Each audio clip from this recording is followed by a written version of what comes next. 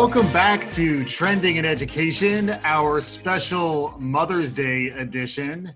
I'm very pleased to be joined by my wife and the mother of my child, Robin Naughton. Robin. Hi. Welcome to Trending in Education. Thank you. I'm so happy to be here. I'm really excited to be on the show. Yeah, and just to be clear, for our diehard listeners, you have been on Trending in Education one time before. This was back in August of 2017 during the first season of The Citadel. We were talking about Game of Thrones. We were at the Podcast Movement conference in Anaheim, California, and we recorded that episode from our hotel room, which was pretty exciting. So you got some bona fides. This is not your first flight on the big jet liner, the jumbo liner that is Trending in Education. But this is the first time we're going to talk a little more about education, because that was talking more about Game of Thrones. Yes. For those fans, go back, listen to that one. There was some fun action. But yeah, this is your first time on an official Trending in Education show. How does it feel?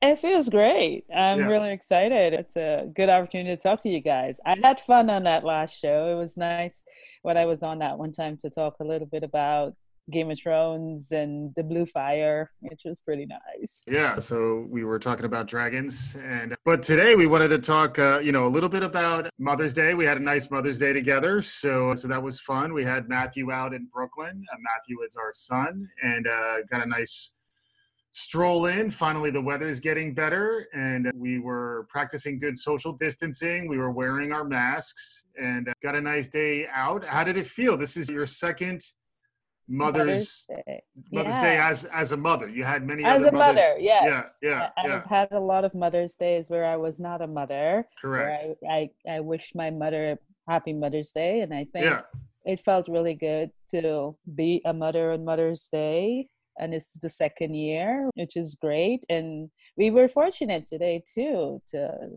have my mother here as well, which is really nice. So I could wish her happy Mother's Day, and then I got wished happy Mother's Day. So it was kind of a very nice day. And we took a really nice, wonderful walk into Red Hook and had some good lunch out there and discover some spaces that we hadn't discovered before. So I think that's really great. Yeah, Red Hook, Brooklyn. Brooklyn continues to surprise us, and Brooklyn is coming back too. For those of you who are wondering how Brooklyn's doing, Brooklyn, obviously very hard times, and our sympathy goes out to everyone who was impacted by the COVID pandemic, which did hit the borough and the city of New York very hard. But it is nice to be out to see how resilient the people of New York are, the people of Brooklyn are, and to participate in that a little bit. And to celebrate a little bit of Mother's Day, it doesn't hurt. So that was great. And then what we wanted to talk about, in addition to anything you've learned in terms of your motherhood, is to talk about a couple things. We wanted to talk about the role of librarianship and libraries, information science. And then I thought we could touch a little bit on introversion, because I know that's something you and I have talked about a decent amount. And then just try to understand how the pandemic is impacting different types of personalities in different ways. So I think big picture, that's what we wanted to talk about. But for you, can you talk a little bit about your experience and your expertise? You also have an e-learning background too. Yes. So we'll try to keep it condensed, because your CV could fill up an entire episode. But can you give us a quick rundown of who you are and what you do? Yes, absolutely. So my background is in information science, most recently. I started as an English major at Brooklyn College in New York, and I've worked in e-learning, and out of e-learning, I decided to go back and get my PhD in user experience and user research. So I have a PhD in information science with a focus on human-computer interaction, and specifically focused on user-centered design and user experience research. Currently, I am running digital for the New York Academy of Medicine Library. And what this means is that I develop a digital lab and I manage a digitization program. So one of the things libraries are doing, or cultural heritage institutions in general, are digitizing their materials. And the library that I work for has amazing and very unique materials. So one of the things that I do is really try to digitize them. And we do a variety of mass digitization projects. This can be a commercial vendor project where we digitize hundreds of thousands of items and make it available. One of the recent projects we did was with Gale Publishers, who really did a big public health project, which is a very valuable project today. That project right now, today, when we think about it, the fact that we've digitized so much material for it and it's available and users can get to that content today as we're going through this public health crisis is really relevant and really important to see that, you know, some of the things that a lot of people are talking about is 1918 epidemic and the flu epidemic, and we have digitized that materials coming out of that 1980 flu epidemic. So there's a lot that you can go in and get and learn from and see what was happening then and what's happening now, how those things compare. Other things that we've digitized in our in-house lab, I built a lab so that we can digitize materials that are rare and unique that really can't leave the building. And so we'll talk a little bit about how libraries are dealing with the fact that a part of what they do has very much to do in the physical realm. And being a digital librarian or running digital for a library, you are an intermediary in this world of digital and physical, because physical is a really important piece of a library. So for example, when we digitize in-house, you are literally taking the book off the shelf and going through all these processes to digitize a rare book. And that process, you know, takes a lot of resources and time and focus and concerns for the actual text, because rare books, you want to make sure some of them are very fragile, so you need to make sure that you're doing the processes in such a way that you protect the book so it can continue to live on. And one of the reasons we digitize as well is so that this material can get out to the public and available to the public. And it also helps the text, because if it's rare and fragile, you don't want too many hands on it. So you have a digitized version that you can use as well, and others can use whether they come to the library or not. Yep. So that was a great introduction. Lots going on at the New York Academy of Medicine, where you're heading up their digital program. You kind of touched on it a little bit, but one of the big changes in light of the pandemic is that people can't go to libraries these days. And we have talked on previous episodes. We've had Angela Seifer on a couple times to talk about digital inclusion and the key role that libraries play in communities. Any thoughts on how the pandemic is changing things and how it may lead more towards digital librarianship and an evolution of the way librarians think about their roles? Yeah, so I think this is really forcing libraries to think about digital in a way that they have not thus far. Many libraries have started to think about digital and have started to digitize their materials, but also just the function of doing certain jobs, remote capacity is very different. So certain jobs within a library are very much about the physical. Certain things you have to use the book, you have to get the books. And librarians, I'm on a community call every week or every other week. And some of the struggles with the pandemic and being remote and working remote is figuring out what things can you do remotely that you used to do in the office is, can that translate? So some of the jobs can easily translate and some of it just cannot.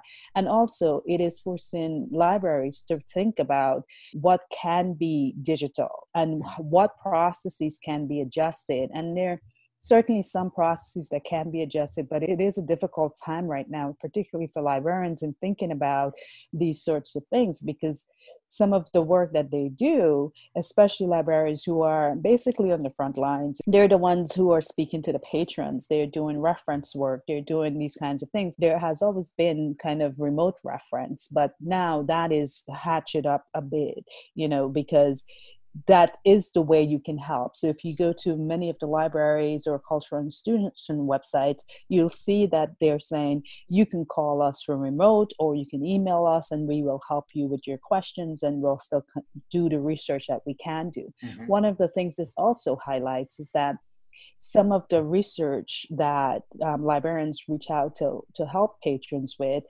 are not digital. Mm-hmm. And so it's very difficult to do that kind of reference work, because the materials are in the library, are in the stacks, and you have to go to the physical object to do it. Mm-hmm. So there is a negotiation in there, and thinking about going forward, what are some things that can be more digital in terms of helping with reference, or right. And what things it's just the way it is.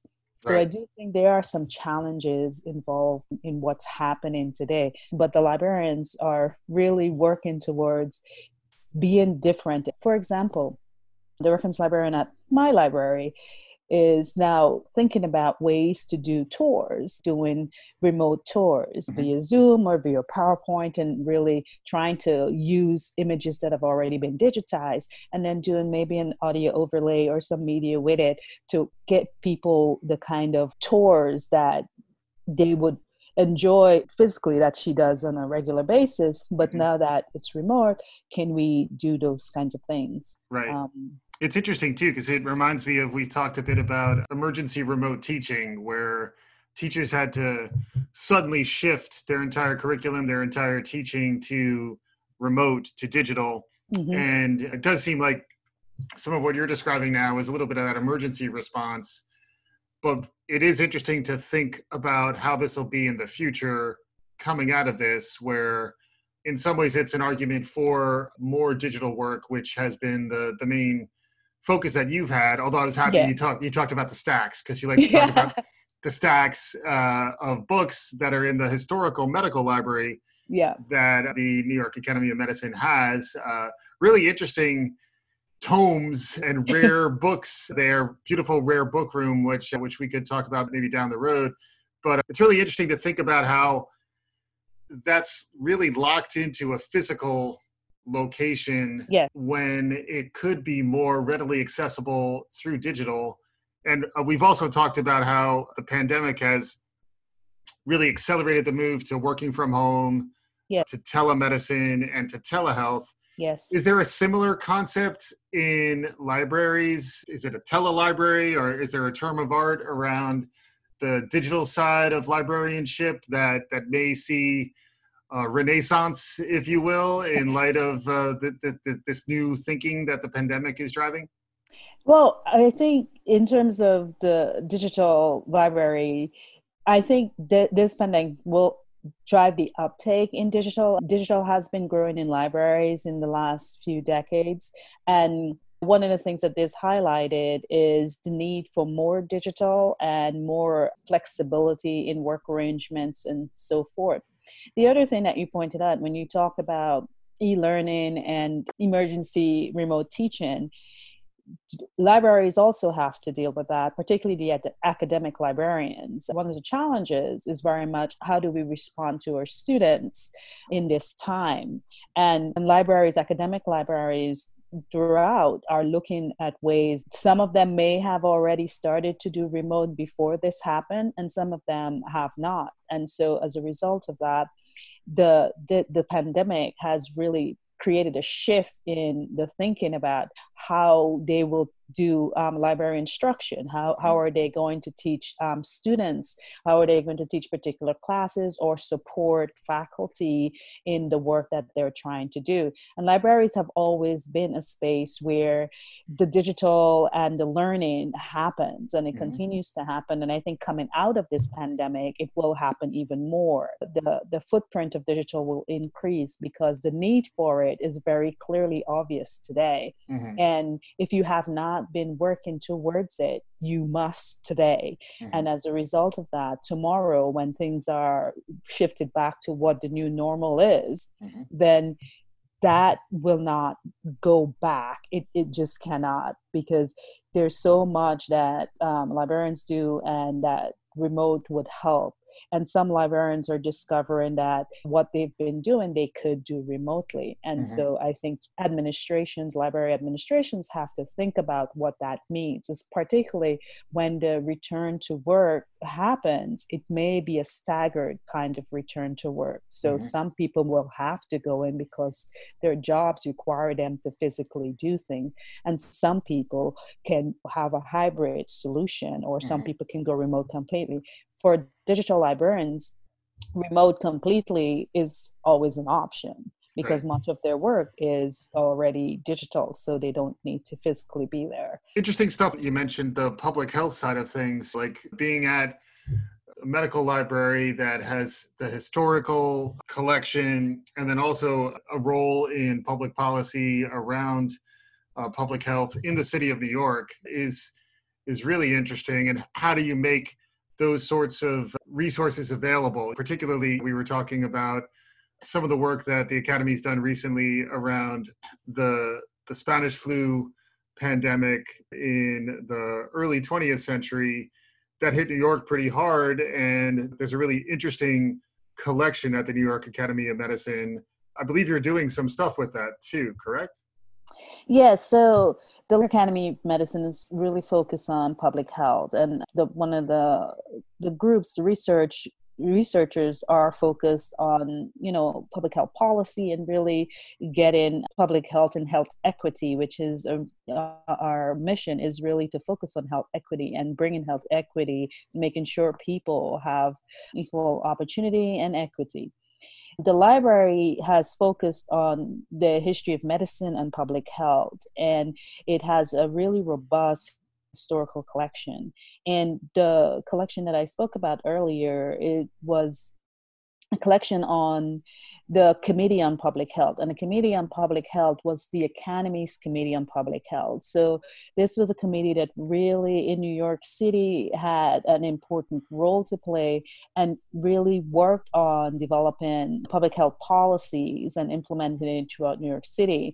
And the New York Academy of Medicine have been involved in public health issues and policies throughout its history. And when we digitized the Committee on Public Health, that gave us an opportunity right now to think about, well, can we really do something to highlight some of the information on what the committee did in 1918? And this is something I'm currently working on. And it's important that we have access to this material and we can share this material, because this history really has something to tell us about today, and what were the steps that were taken, how did we respond to what was happening in 1918, and how are we responding today. And if you look throughout the cultural heritage community, you will find that a lot of discussion about the 1918, because 1918 flu epidemic is really something that we can look to see what was done. And that's basically 100 years ago that happened. And so throughout culture community, even if you do a search today, you'll see that many organizations, many libraries, many cultural institutions, history of medicine and public health institutions are starting to showcase and discuss the 1918 epidemic and what it means and what lessons we could learn from then. It really shines a light on the historical perspective on a lot of these things. And you can see that the questions that we're dealing with, whether to wear a mask, whether to wash your hands, distancing, and what are some of the things we're dealing with, are clearly discussions that happened at that time as well. Yeah, it's super interesting, especially if you think about the fact that if those resources are digitized, they're available to the world. If they're not digitized, if there's no digital format, they're really only available to people who can get access to the physical library and then access to the actual resource itself.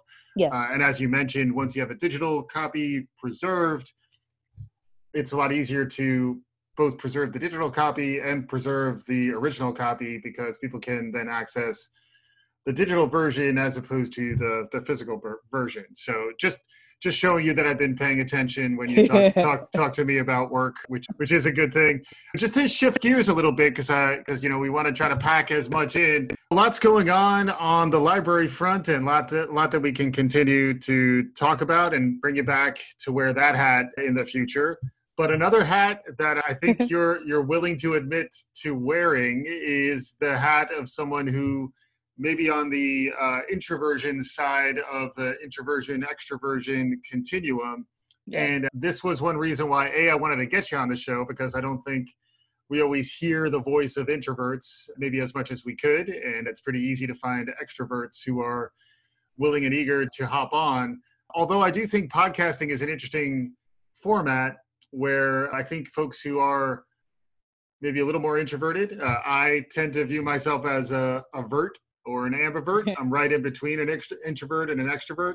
And a lot of what I've read has indicated that introversion and extroversion is frequently contextual, so that no one is really 100% one or the other. But as someone who's maybe a little on the introversion side of the equation, I think the combination of introversion and digital orientation has in some ways set you up to be able to navigate some of the challenges of sheltering at home and dealing with the complexity of the pandemic response. I also may get you back on in the future as a resident expert on introversion. I know you've read a bunch on it as well. So any thoughts? Yes. I'm going to have to give shout out to the introverts who are home reading a book right now, because I do think I am on the introvert side of the introversion extroversion scale. And being digital and being an introvert, there's a lot that you can do and you can accomplish. I think dealing with COVID and the shelter at home and the social distancing, as an introvert, you were probably doing some of those things anyway. Mm-hmm. You're not rushing out into the extroverted world and dying to be part of large groups. I think some of the things that introverts deal with, particularly at work, there's a lot of meetings and a lot of working with groups of people who are much more extroverted in many cases than you are. And the thing about being an introvert is the idea that you gain your energy from alone time, and that's how you get your energy. So it's not necessarily that you don't want to participate in these things, is that when you do, you need time away as well to build that energy back up. And so I think with the shelter at home, you have that time to build that energy back up. And your chances are pretty good if you're working from home. You are in a lot of Zoom meetings, so you're still kind of participating in the kind of activities that collaboration entails. Mm-hmm. But you can better plan your day a bit and make sure you set aside that time to really get your energy back to where you need it to be. Mm-hmm. And so I think there is a balance that you must try to meet and work with yourself and with the kind of situation or context you're in. Right. And I agree. I think it does depend on context, and context is important. For me, I definitely like to get a little bit of time away from everything that's going on, just to kind of get my head straight a little bit and focus and get some energy back. Mm-hmm. Because throughout the day, there's so many things happening that we have a toddler. So right. There's a lot happening in an average day. So, I get some of that time to just sit at the end of the day to really say, okay, I'm just going to sit here and maybe think a little bit and get organized. But being digital, I think, does help that.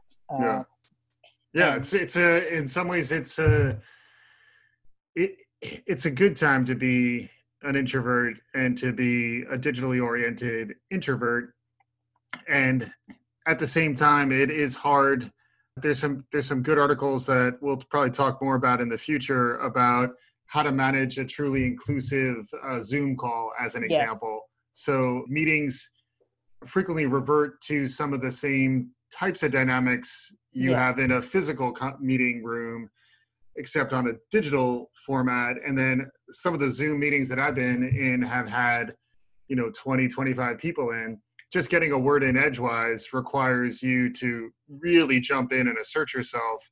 And I think frequently folks who are more on the introverted side of the continuum will just choose not to participate. So that is something where good meeting facilitators encourage everybody to contribute and are even comfortable making the more introverted folks in the room, putting them on the spot a bit, and in a good way, let them know that we want to hear everyone. We don't want to just hear from the same people who are talking all the time. And that was really part of why I wanted to at least touch on this. I think it's a topic, Susan Cain is sort of the alpha introvert out there. She wrote a book called Quiet, The Power of Introverts in a World that can't stop talking. Yes. As I can't stop talking here, I'd love to maybe get a few more words from you on this. I have forced the most important person in my life, who happens to be an introvert, onto the show to speak a little bit. So I'd love to get a little bit more your perspective, because I think sometimes we don't design the world frequently can feel like it's designed for extroverts, and I'd love to get your perspective on some of that.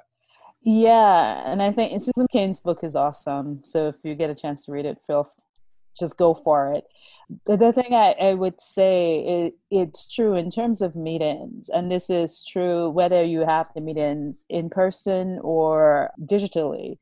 You really do need to give people an opportunity to speak, because if you have introverts and people who just don't speak up, they may have something to say that is important.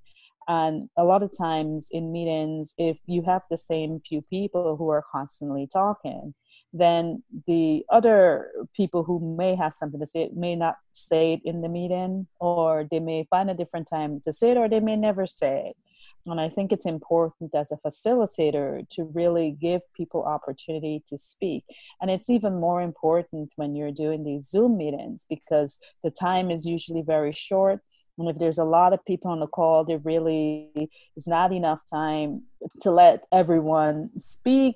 But sometimes you have to make sure that the people who do speak don't take up all the time. Yeah.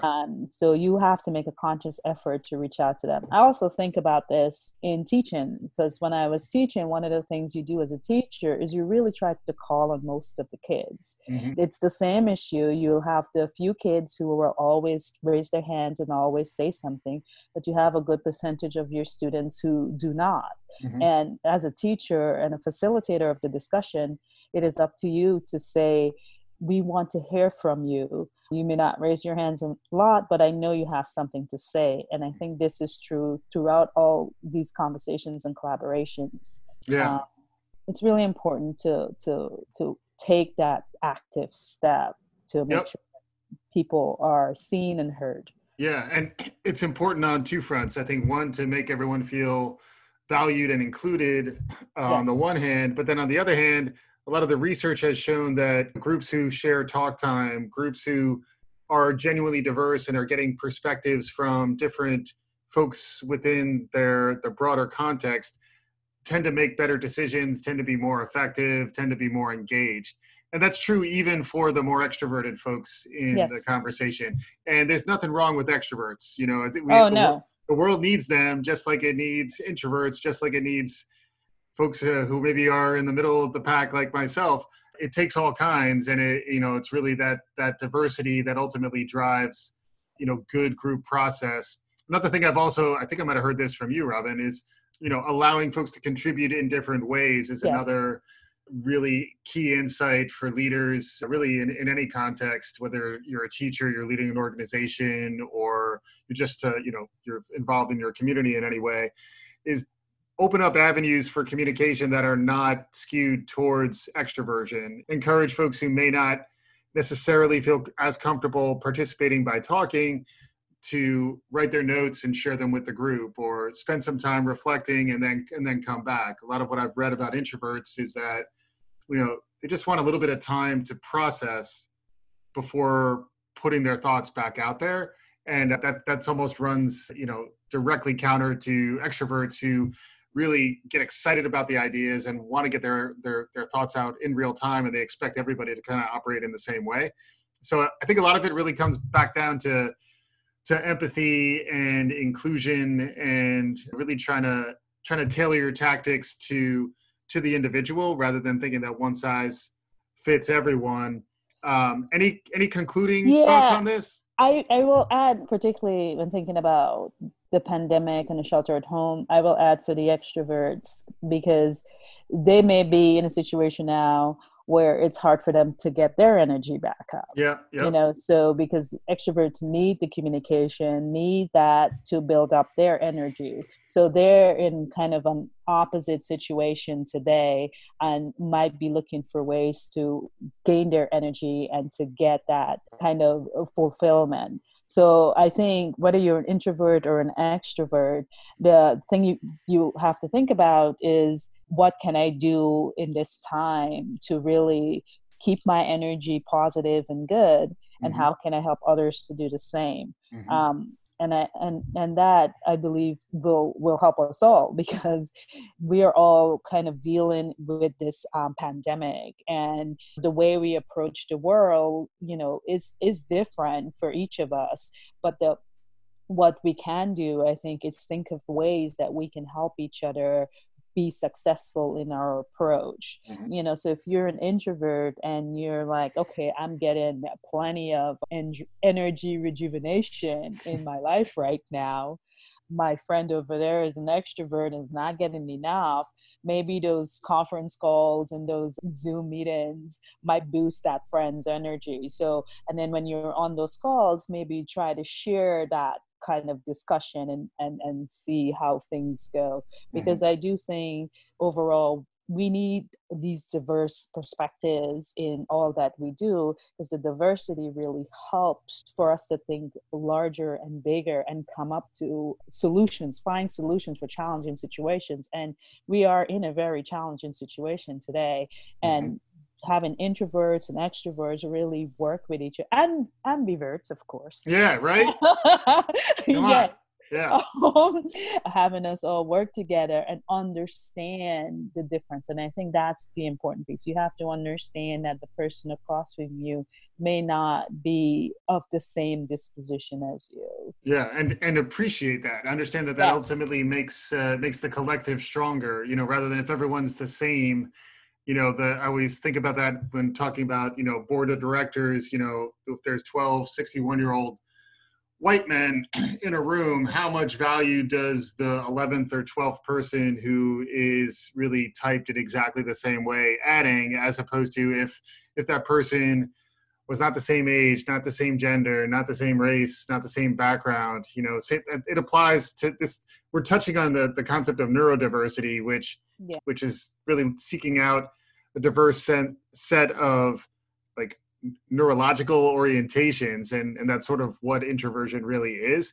It's true also for many of the other personality inventory things. It's just generally helpful to have a breadth of perspectives, and that's part of why I wanted to get you on the show. So now you have your second show under your belt. So congratulations on that, Robin, and happy Mother's Day to you. Happy Mother's Day to all. This is going to ship tomorrow, so it'll be a day late for everyone. So happy belated Mother's Day to everyone else. Happy Mother's Day to you, Robin. You've been an amazing mom, and it's been a joy to watch you and our son thrive, even despite the external challenges we're all facing these days. And also really interesting, if folks want to learn more about librarianship or the New York Academy of Medicine or any of these things, where should they go? What any recommendations if they want to ramp up on the digital library side of things? One of the sites that I created is called digitalcollections@niam.org. If you go there, you get to see some of our collections at the library. If you want to reach out to me, I am on Twitter, niam.org. You can find me there. Or, you can even ping Trending in Education and they can reach me if necessary. There you go. Yeah, it was great. I'm so glad I got an opportunity to come on the show and talk a little bit about some of the things I care about. And I really appreciate it. And happy Mother's Day to all the mothers out there. And Father's Day is coming. Exactly. Dr. Robin Naughton from the New York Academy of Medicine, information science, motherhood, and introversion all in one. So yeah. Thanks very much for attending, and thanks to everyone for listening. We'll be back again soon on Trending in Education.